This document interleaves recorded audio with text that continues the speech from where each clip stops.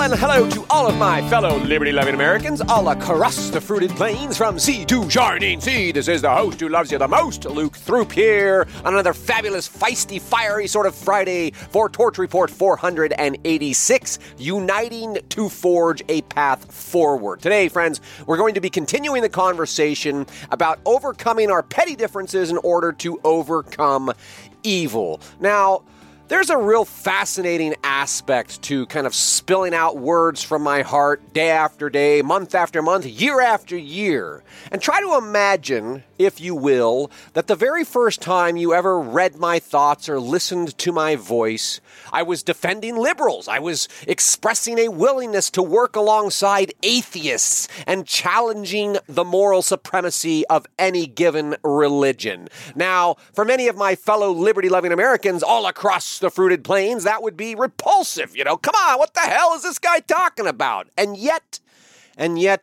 friends, if you knew me, if you'd followed along my unfolding train of thought over the last 485 reports, if you had some sense of my heart and moral grounding, such words might sound strange to you, yet the voice would be familiar, and you might listen. You'd hear me out. You'd consider my points and perhaps grasp the positive intent behind my words. I'm not writing to ruffle feathers. I'm writing to stimulate curiosity and contemplation, and to find that path forward, coming together, united we stand, divided we fall. And thus, I am willing to say what most people are too scared to say, especially a lot of conservatives. They just don't want to go there. I mean, come on, what conservative, what self-respecting conservative would defend liberals or express willingness to work with atheists or challenge the moral supremacy of any given religion? I mean, come on. But the point is, those things need to get said, and I say them because I do not fear the disapproval of others. You know, for the audience at large, I'm just another pundit, right? I mean, I'm just another commentator on the political circus, just another personality on the air. You know, one of the greatest compliments I've received to date, and I'm grateful for all the confidence and the feedback I do get, but one of my favorite comments was that I was someone's favorite unknown writer on Substack. And they said that, like, I don't want to offend you, but you're my favorite unknown writer. And I thought, wow, you know, I really took those words to heart. That's a huge compliment coming from a perfect stranger.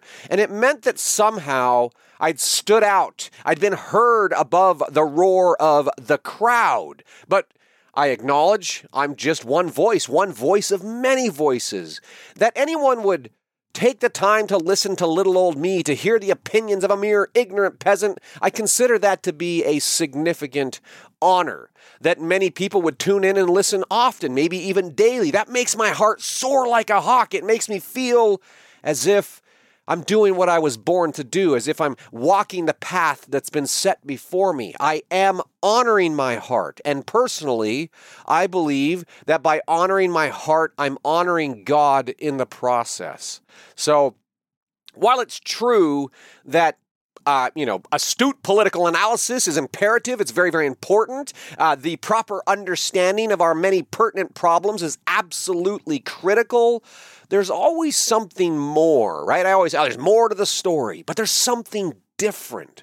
There's something deeper that compels me to rock the boat, to speak my mind, to call it like it is, or at least how I see it, regardless of the cost. Friends, I will fight to the death to defend the people I love, my family and friends. I will fight to the death to defend the country that I love, the constitutional republic of United States of America. You know, I will fight to the death to defend even those with whom I disagree.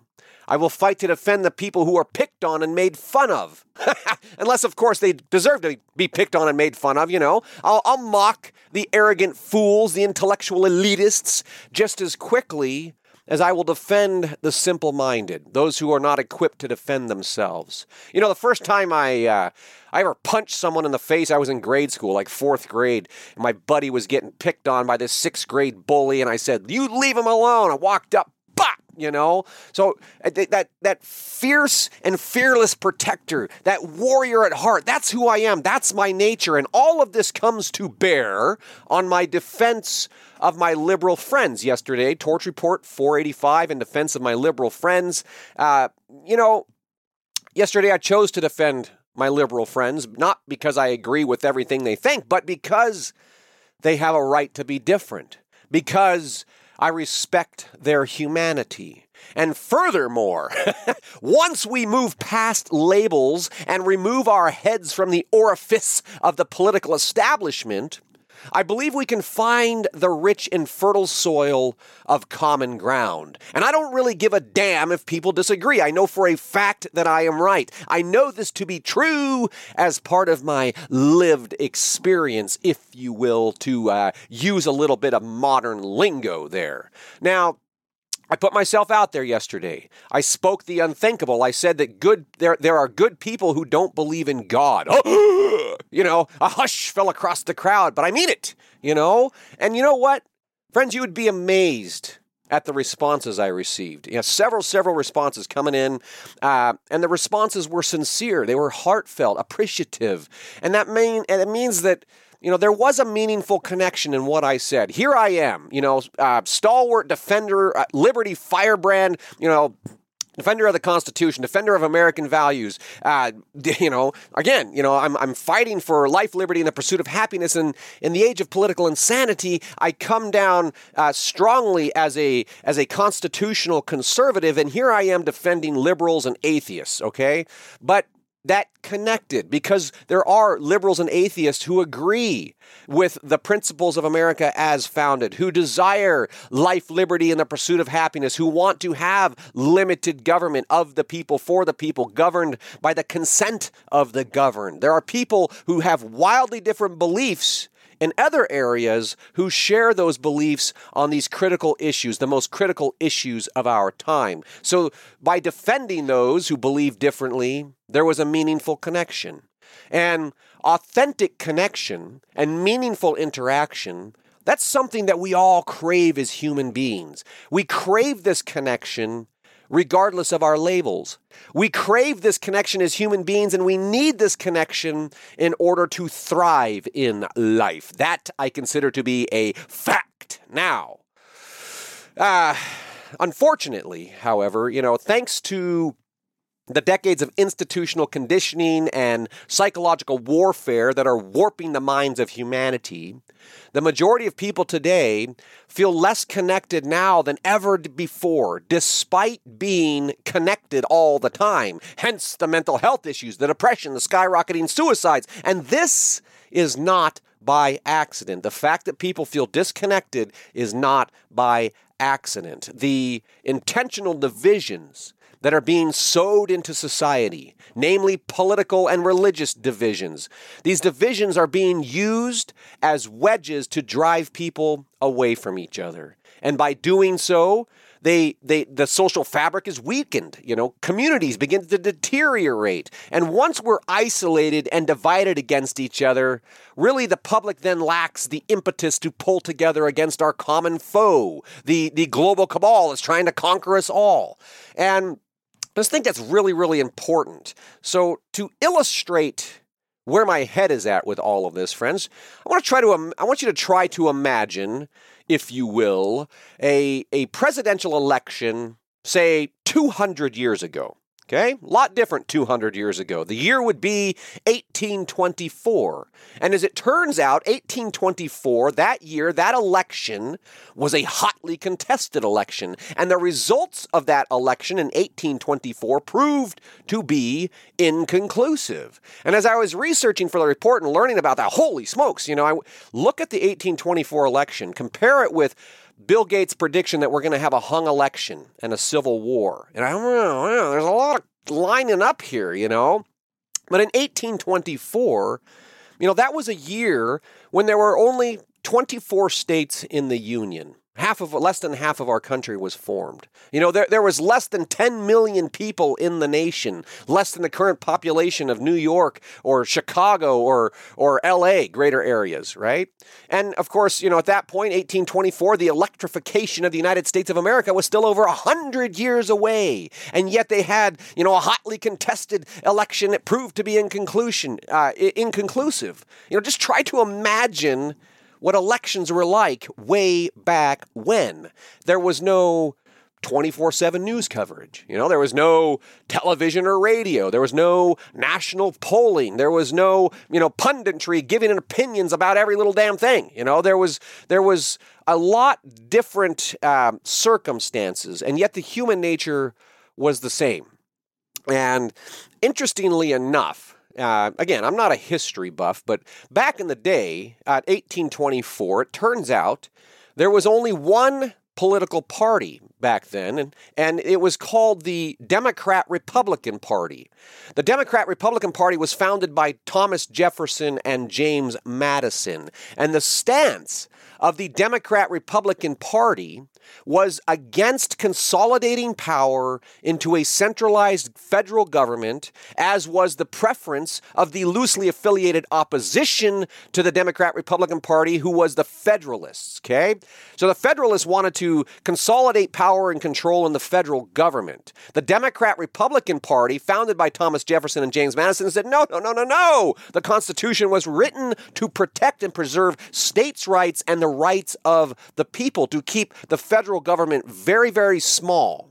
And the correlation between then and now, friends, it's just simply astounding. Notwithstanding the radical changes in society in the 200 years between then and now, there are so many similarities there. And the point I want to drive home is that 200 years ago, Democrats were not fighting against Republicans. Republicans were not fighting against Democrats. Instead, Democrats and Republicans were united and standing together in their fight against centralized control. Friends, that is absolutely key. The 1820s, they were known as the era of good feelings. And again, I put links in the report, friends. You want to dive into this stuff. But the era of good feelings came on the heels of the War of 1812. People were coming together at that time. Again, Democrats and Republicans coming together to stand against centralized federal control. And there a little excerpt here from the wiki article on the era of good feelings, and it says, quote, "The era saw the collapse of the Federalist Party and an end to the bitter partisan disputes between it and the dominant Democratic-Republican Party during the first party system. President James Monroe strove to downplay partisan affiliation in making his nominations, with the ultimate goal of national unity and eliminating political parties altogether from national politics. Period. End quote. The era saw the collapse of the Federalist Party and the end to the bitter partisan disputes. The ultimate goal was national unity, eliminating political parties altogether from national politics. Oh, the wisdom! Oh, the dream! Friends, Republicans and Democrats were united together in fighting for states' rights, fighting for local representative government against a political force that sought to centralize power and control into the hands of the federal government. Gosh, who'd have thunk? 200 years later, look at where we're at. This is what we need, The ultimate goal 200 years ago was to downplay partisan affiliation in favor of national unity and to eliminate political parties from national politics. Again, I'm not a history buff, friends, but this is good stuff, isn't it? In fact, this is genius. And in fact, it does align perfectly with what yours truly has been attempting to articulate in recent reports. The only way in which we can defeat the sinister global cabal, the only way to prevent authoritarian global governance, the only way to thwart the elitists' effort to dehumanize, domesticate, and ultimately depopulate humanity, the only way we can do that is to stand together. Democrats and Republicans, liberals and conservatives, we need to stand together against the concerted efforts to centralize control in the hands of a global government. Now, I just want to mention in passing here that this desire to consolidate power and control in the hands of a centralized government, this is a mental virus. It is a meme that is as old as society itself. And it never, ever, ever, ever works. But, of course, that doesn't stop each generation from sprouting its own crop of tyrants who get infected with this idea that they have the right to control everybody else and make decisions because nobody knows what's best for themselves. So here we are 200 years later facing the exact same situation with some other factors in there like the weaponized AI, the media, the propaganda, the psyops, etc. And, there's kind of an interesting twist here. 200 years later, currently society is being divided as Republicans versus Democrats, as the religious right against the liberal left, when in fact the real battle is between local communities and centralized control. Clearly, at least clearly in my mind, this is not by accident. So back then, it was Republicans and Democrats against the federal government.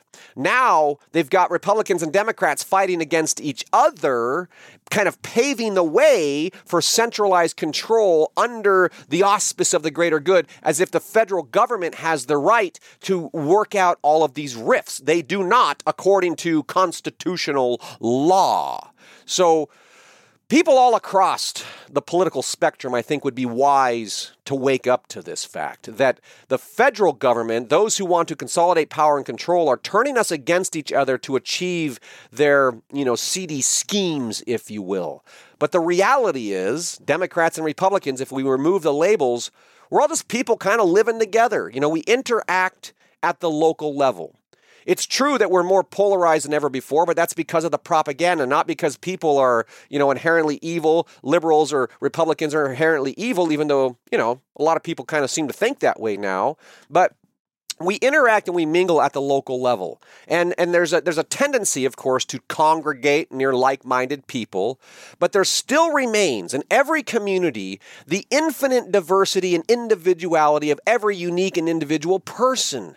Everyone who goes to the same church doesn't believe or behave the same way, for example. People in the same family have wildly different perspectives, opinions, and beliefs, and yet we can still get along. We can still love each other. We can still work together for common goals, right? Friends, in reality, I believe that our lives are a beautiful collage of interactions with a fascinating variety of people. People are fascinating, It's okay to think and believe differently. In fact, it's your God-given right to do so, or your innate human right to do so, or your natural-born right to do so, depending on how you frame it. Regardless of how you frame it, the fact exists that you can choose to think and believe however you will. And so can every other person on the planet, every other person you have ever known or will ever meet.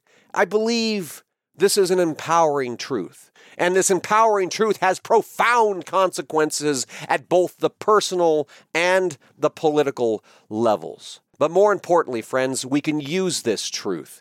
We can use this truth to restitch the social fabric, to unite our communities, and to compel the largest possible swath of Americans to stand together against the centralized tyranny of state, federal, and global level government. Republicans and Democrats, atheists and Christians, liberals, conservatives, cowboys, and car salesmen. Pick your label and then peel it off. There's a person inside who yearns to be free. Tell them they don't have to obey. Tell them they were born to be free and that centralized government is in fact their enemy. Tell them that anyone seeking to consolidate power and control is evil and is their enemy. And then, of course, friends, tell them one more thing. Just tell them for me, since it's Friday, drum roll please, for all my rowdy, rebel-rousing, red-blooded Americans, the commies are taking over the world! Friends, that is the message of my heart for today. If you're enjoying this podcast, please take the time to go to the website, thetorchreport.com, find that little heart and click that little heart and give me some love. Subscribe if you have not subscribed already. And of course, the greatest honor of all at all times is if you share this podcast with someone. Share it with anyone. Share it with everyone you know. Get out there and embrace this fine, fabulous, fantastic Friday. Have a very wonderful weekend, friends. And I'll look forward to talking to you again soon.